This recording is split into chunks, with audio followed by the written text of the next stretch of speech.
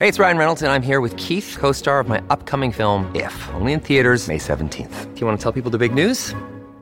All right, I'll do it. Sign up now and you'll get unlimited for $15 a month and 6 months of Paramount Plus Essential Plan on us. MintMobile.com/switch. Upfront payment of $45 equivalent to $15 per month. Unlimited over 40 gigabytes per month. Face lower speeds. Videos at 480p. Active Mint customers by 531.24 get 6 months of Paramount Plus Essential Plan. Auto renews after 6 months. Offer ends May 31st, 2024. Separate Paramount Plus registration required. Terms and conditions apply if rated PG.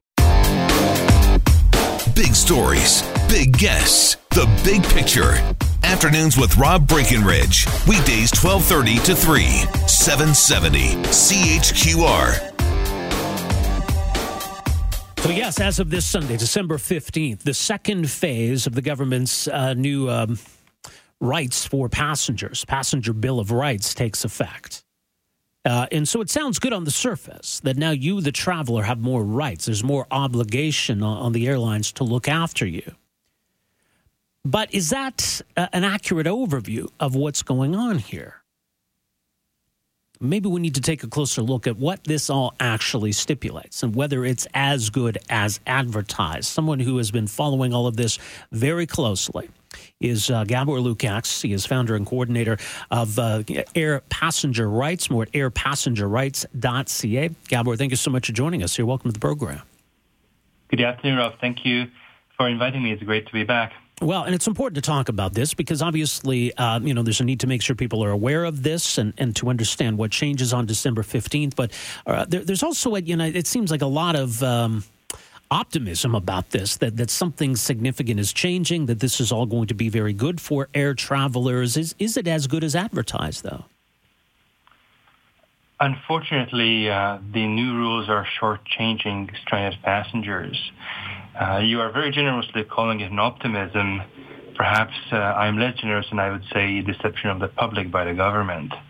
I am having a hard time to imagine that an intelligent man, such as Minister Garneau, who's very knowledgeable, has been an astronaut for many years, would not be able to understand that in the real life, things don't work like mathematical formulas. And I teach mathematics, but one of the things everyone has to learn between theoretical science and real life is that in real life you work with human beings and we work with entities such as airlines that we don't want to part from their money, so they will do every possible trick not to pay.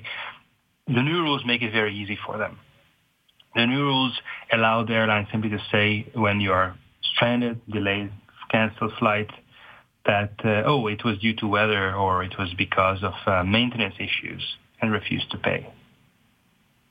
Right. And so what's really going on, though, then? Well, what has happened is that I would say the public and the media has fallen asleep. People have been made aware of it a number of years ago that things are going wrong. But over the past, year, somehow this topic was put to sleep, and some of the mainstream media created the false impression that now this problem is going to be solved. So I know that you did a lot to draw attention to it, and many radio hosts have been talk shows have been discussing it.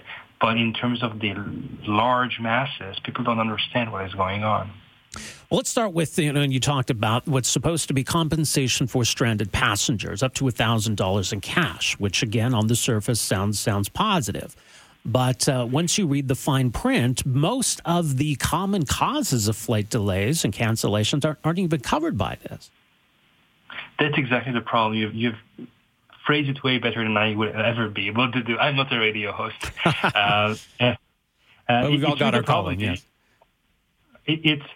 It's really a question that they promise you these bombastic amounts, and the $1,000 are good for making headlines.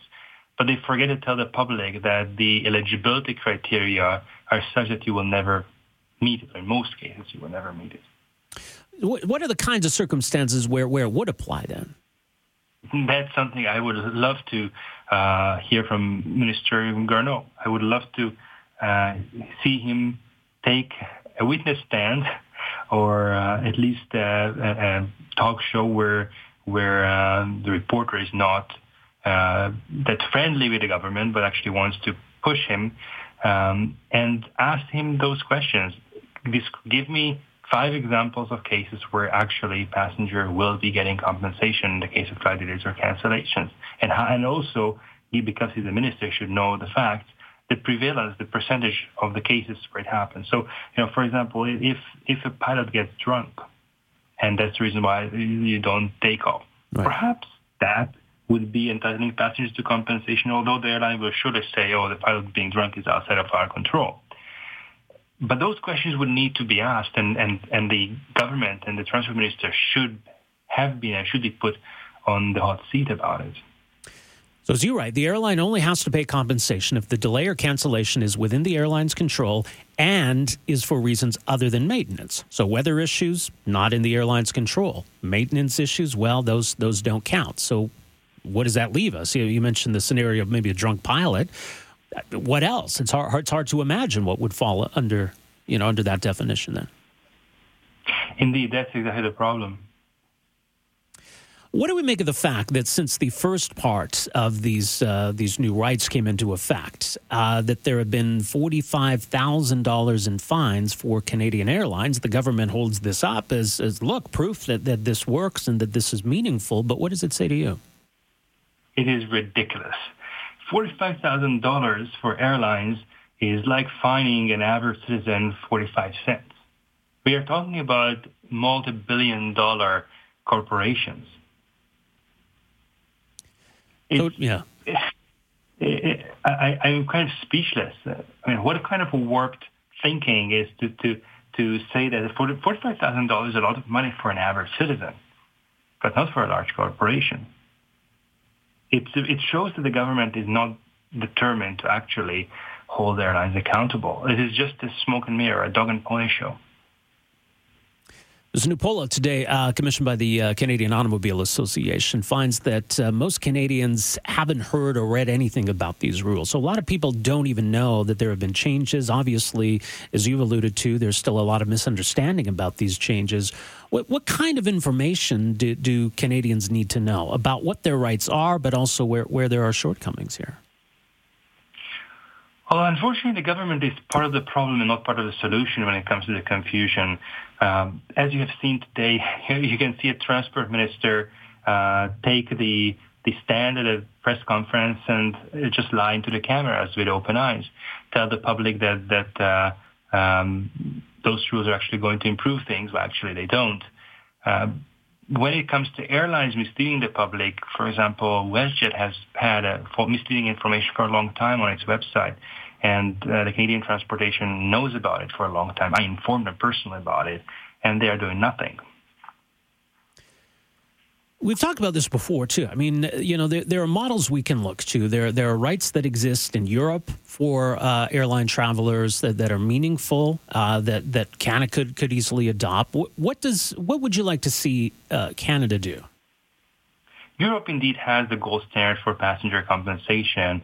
In Europe, if a flight is delayed or canceled for maintenance issues, the airline is still on the hook and they have to pay cash compensation for the passenger. So I would love Canada to simply adopt the European gold standard. And I'm kind of perplexed why Canada needs to reinvent the wheel here. What do you make of the argument that something is better than nothing, that even if these changes aren't as good as they can be, that this is still better than how it was before? Well, how getting no compensation by a regulation is better than getting no compensation without regulations? Mm-hmm. We need to, when you talk about regulations, you need to look at the practical side of it.